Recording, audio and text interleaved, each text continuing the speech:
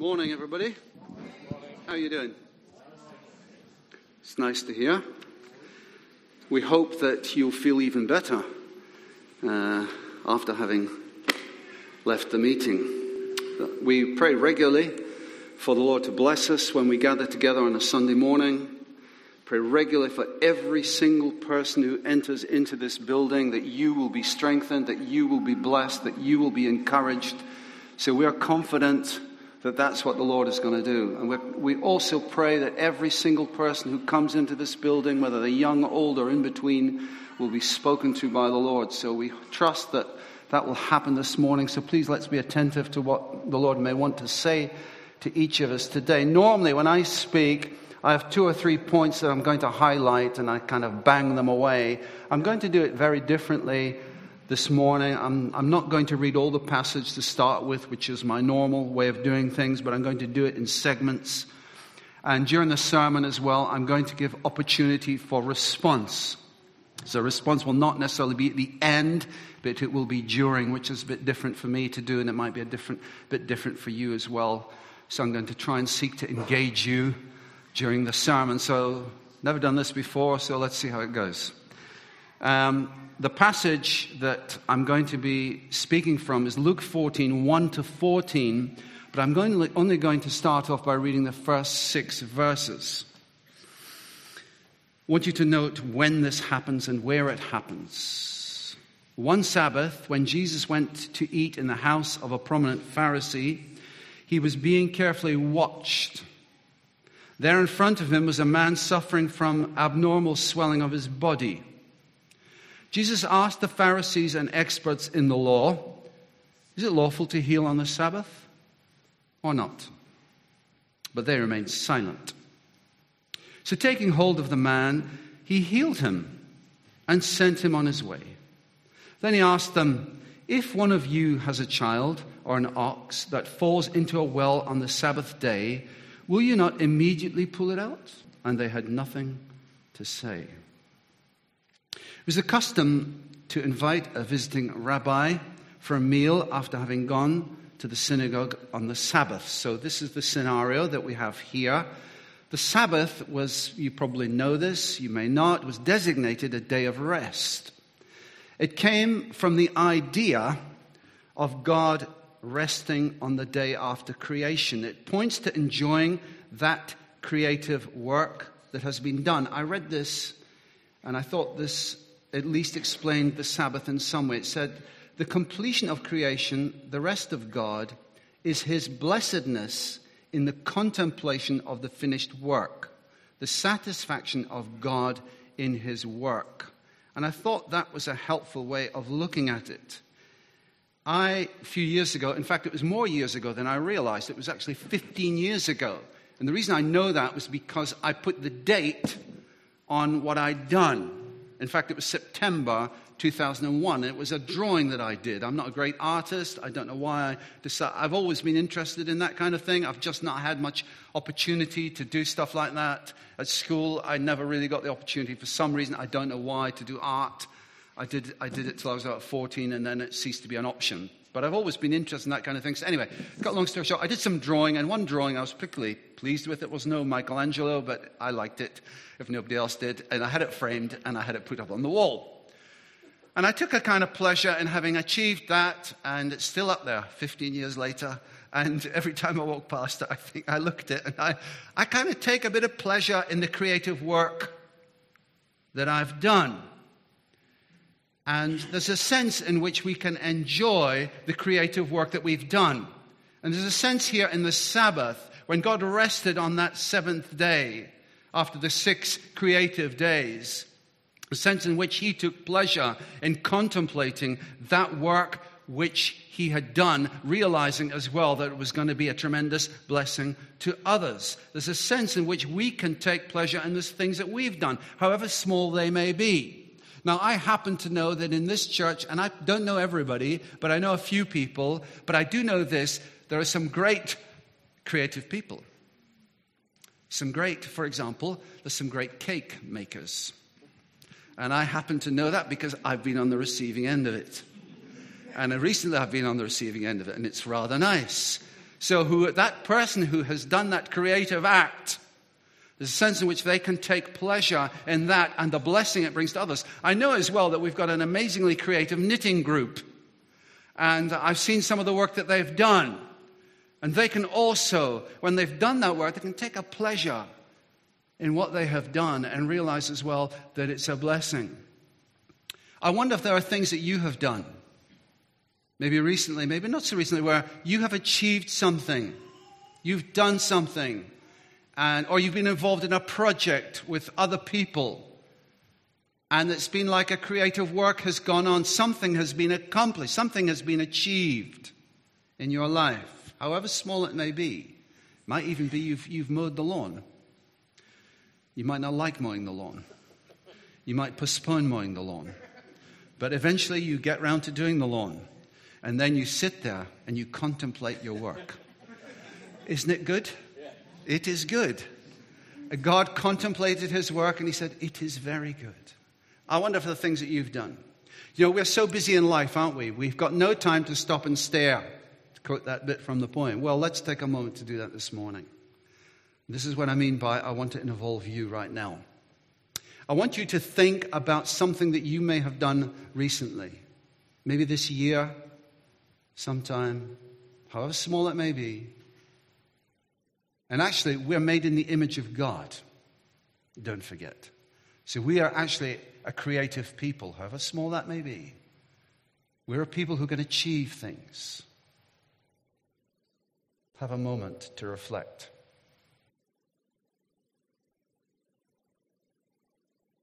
Maybe you cooked a meal for somebody. Maybe you had a barbecue and invited other people. Maybe you did the shopping for somebody. And just be thankful for a moment. Thank you, Lord, for giving me the strength, the ability. Thank you, Lord, that you give us the ability to achieve things. You give us the ability to accomplish things. The many gifts that you give us, the strengths, the finances, the energy, the talent, it all comes from you. We just want to say thank you, Jesus. And help us all the more to be like that. You rested after your creative acts, which you knew were going to bless many people. And we want to be like you, Lord, where we can bless others too. All right, the problem, you see, the Sabbath was meant to be a time of blessing. The problem was that the Pharisees had taken the joy out of the Sabbath. Instead of being a blessing, it had become a heavy burden for people. I mean, Luke writes, one Sabbath when Jesus went to eat in the house of a prominent Pharisee, he was being carefully watched. Why was Jesus being carefully watched? Well, they were hoping to trip him up in some way. So here are some things that might have been going through their minds. For example, because he was criticized for some of these things, we read in other passages. Was he going to ceremonially wash his hands before he ate? Remember, there was that conflict where they said, your disciples are not washing ceremonially before you eat. And Jesus said, it's not what goes into you that causes you to be polluted. It's what comes out of you, the evil thoughts, the evil desires. Or was he going to check to see if the utensils had been cleaned according to the traditions of the Pharisees? Or was he going to take the place of honor at the table? And we'll talk about that hopefully later. Was he going to give them opportunity to condemn him by doing something on the Sabbath they felt was wrong? Because he did that on more than one occasion. There in front of him was a man suffering from abnormal swelling of his body. In those days, of course, there was no NHS, no state pension, no social security. So that the man suffering what the older versions of the Bible called dropsy, today we would call it edema, he would have probably been unable to earn a living. Some of the symptoms, I looked this up, of edema, if they're left untreated, are pretty nasty. So it's an increasingly painful swelling. It means that you will have difficulty walking. You would have a stiffness. Your skin would be stretched. It would become itchy and uncomfortable. There was an increased risk of infection in the swollen area. There could be scarring underneath the outer layer of skin. Your blood circulation wouldn't be good. Your arteries and veins and joints and muscles would become hardened. There was a risk of having skin ulcers. So this man comes to Jesus and he is suffering. He is suffering.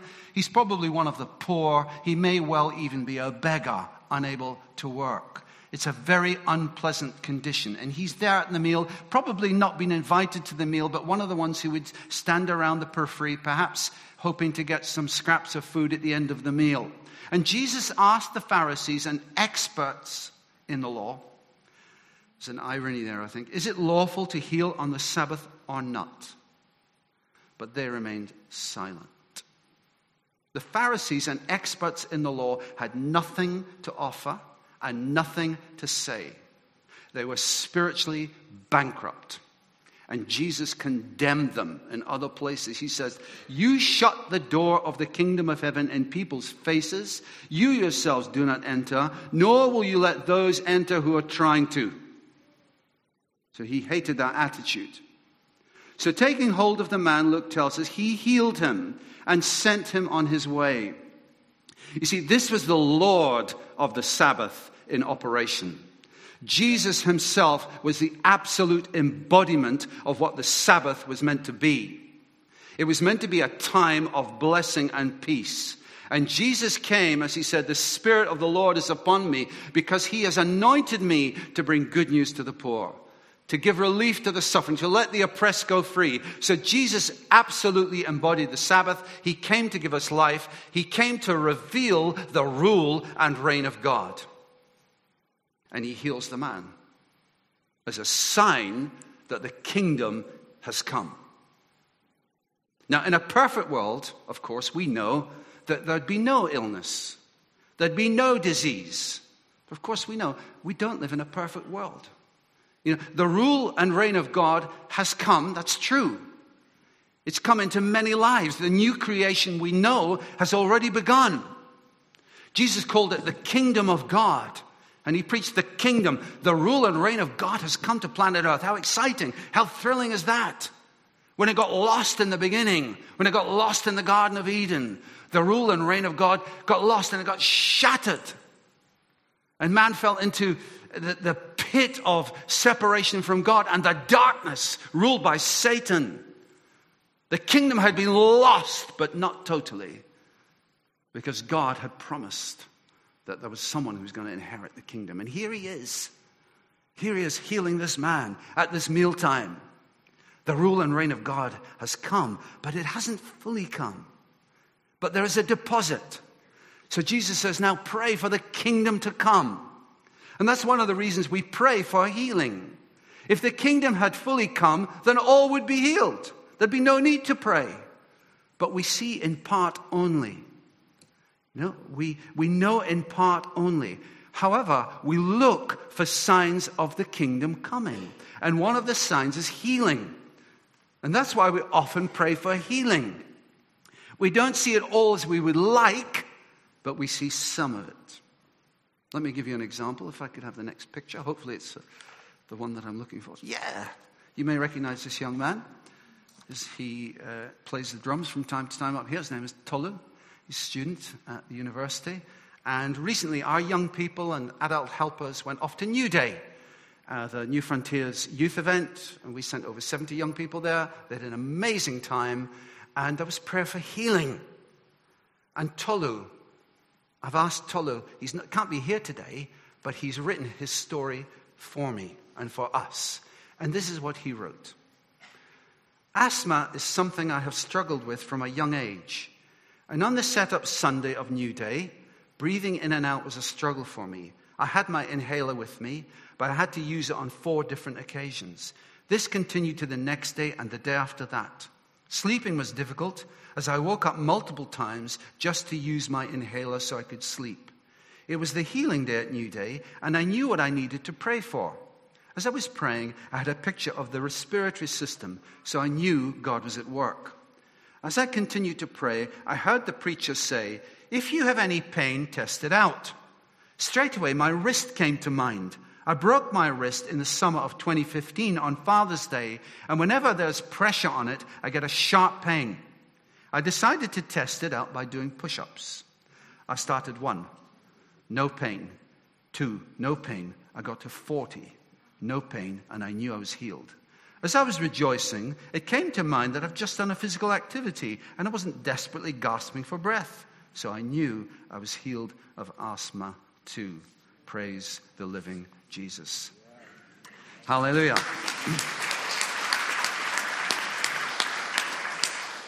You see, I don't know about you, but I believe in a living God. Do you? I don't think he's dead. I think he's alive. In fact, Jesus not only says that, he says, where 2 or 3 are gathered together in my name, there am I in the midst. And he is the Lord of the Sabbath. He is the Sabbath. He embodies the Sabbath. And when he comes, he brings blessing. And so what I would like us to do now, this is where you're going to be involved again. I told you it was going to be somewhat different. I'd like you, if you would like prayer for healing, I want to give you 2 options here. The first one is this, just to raise your hand, and people around you will gather around you and they'll pray for you to be healed. Because Jesus said about the followers of Jesus, they will lay their hands on the sick and they will recover. So each of us, if we are followers of Jesus, can lay hands on the sick and expect some recovery.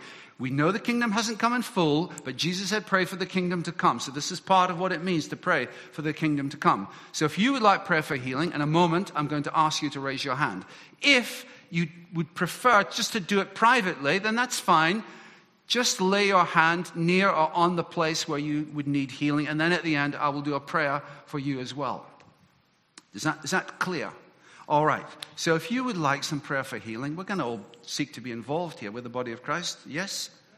Every member vital? Yes. Every member necessary? Yes. Every member gifted and talented? Yes. Okay. That include you? Yes, if you're full of Jesus? Okay. Raise your hand if you're interested in some kind of healing touch. And if you're happy, brilliant. Okay, raise it up. So can you have a look around if you've not raised your hand? Could you have a look around? And can you gather around those people who want prayer? They may or may not want to tell you exactly what it is. Could we have some music? The music that Jen gave us, please, while that's going on.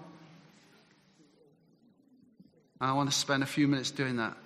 Raise your hand. Could we gather, again, someone at the back there? Lady at the back, gentleman at the back there, gentleman there. Let's get galvanized. That's it, gentleman there at the back. Still a gentleman at the back, that's it, great.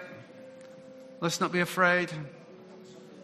You shall lay hands on the sick and they will recover, Jesus said. Just pray. Let's all pray. Let's just pray for the Lord's healing power to come right now. Let's all call out to the Lord for that. If you're not being prayed for, just ask the Lord to bless those who are being prayed for. Ask the Lord for his healing power to come.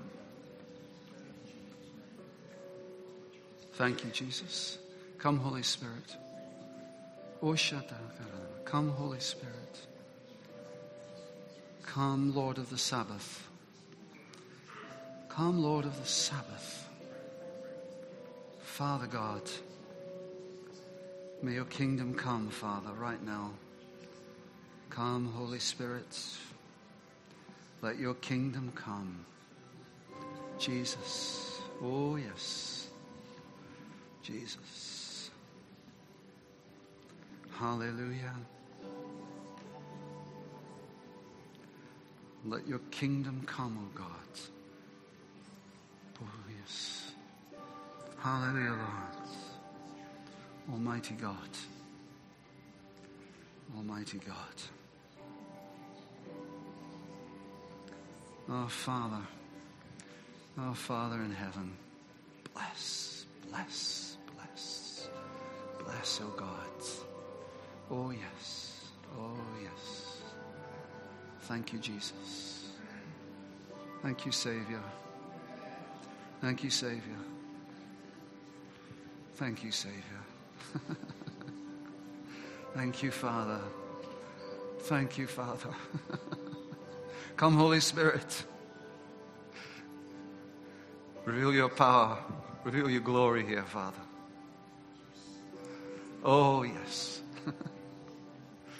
Thank you, Jesus.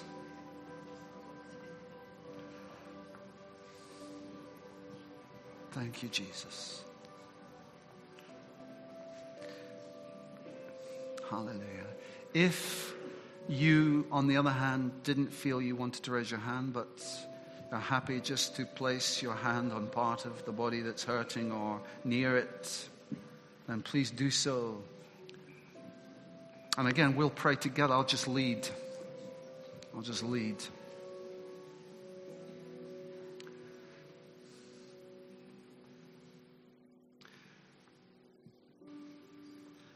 Jesus, you're kind. We're amazed at you. You're the Lord of the Sabbath. And on that day, at that mealtime, there was no way you weren't going to heal that man. Because your heart was just full of love and compassion. And it still is today.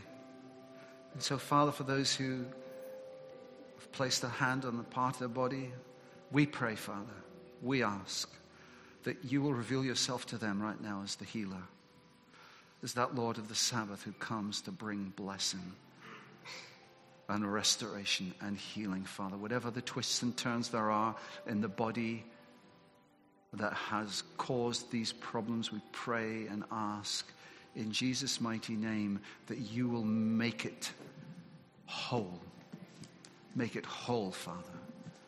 And I pray as well, Father, that there won't simply be a physical healing, but there'll be a sense of the shalom of God, the very peace of God upon every person who's asked for healing this morning. And we ask for these things in the mighty name of Jesus. Amen. Amen. Okay. Thank you very much for doing that. Now, I want to move on to the next part of the scripture, where Luke writes in verse 7 to 11, when he noticed how the guests picked the places of honor at the table, he told them this parable. When someone invites you to a wedding feast, do not take the place of honor, for a person more distinguished than you may have been invited. If so, the host who invited both of you will come and say to you, give this person your seat. Then, humiliated, you will have to take the least important place. But when you're invited, take the lowest place, so that when your host comes, he will say to you, friend, move up to a better place. Then you will be honored in the presence of all the other guests. For all those who exalt themselves will be humbled, and those who humble themselves will be exalted. I have to say, there's something within us that wants to be noticed, that wants sometimes to be in the spotlight.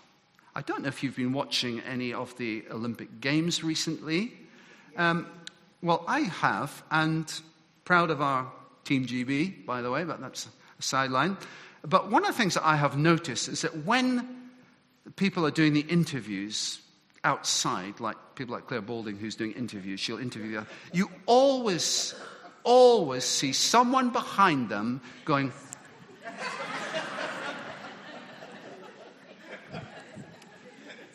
you know, there's something in us that kind of wants to be noticed, isn't there? Or have you heard of what's called photo bombing? You know what photo bombing is? Well, photo bombing is, I've got my family here, and they're all lined up. So there's a nice photo here. I've got the Eiffel Tower in the background, you know, and I take a picture. And when I look at it, I find there's some twit who's going behind them, ruining the photo bombing.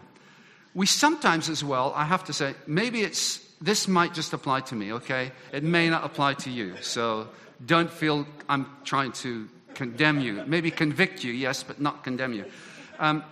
We sometimes want people to see the best side of us. So we may just slip into the conversation, hoping it goes under the radar, something of our good deeds. In other words, we want to raise our status in the eyes of others. Did I tell you, I was fasting the other day. I felt the Holy Spirit prompting me to give. We kind of try and slip it under it. I was cleaning at the King Center last night. The kids are really going on with the Lord. I took them swimming the other day. In fact, they didn't swim, they walked on the water. Again, here's one that I hear a lot. I'm just so busy. I am so busy. Now, I'm not saying that these things are necessarily wrong to say, but sometimes I think, well, what's the motive? What are the motives for saying those things? Do we subtly want to just, we want to just look good in someone's eyes, so we just try and slip it under the radar? Actually, our radar's pretty hot. We can tell if it's generally. A man comes up to Jesus and he says, "Good teacher."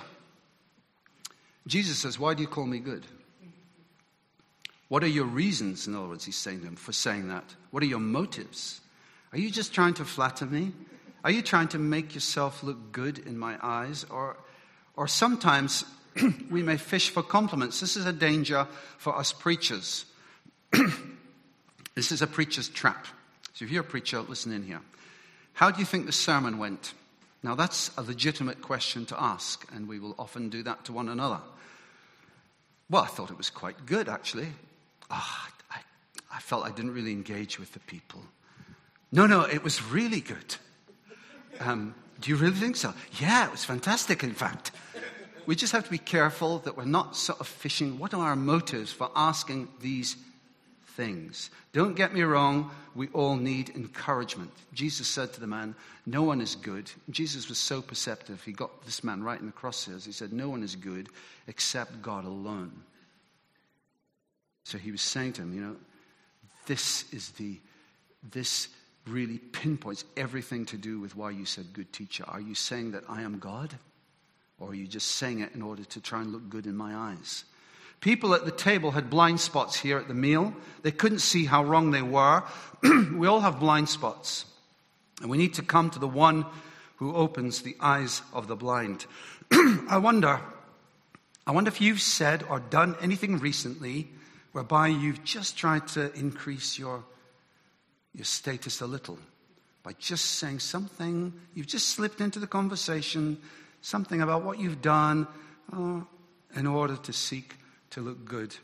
In others, it can be very subtle. We're going to give you a moment to think about it.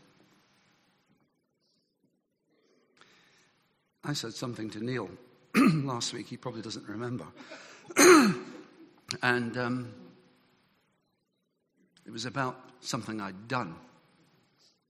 And after I'd said it, I said to myself, why did I say that? I said, did I say it in order to make myself look good in his eyes? Or did I just say it as information? I'm still weighing it up.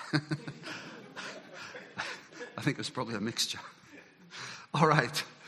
So it's to do with status, isn't it? Jesus said, don't seek to take a high status.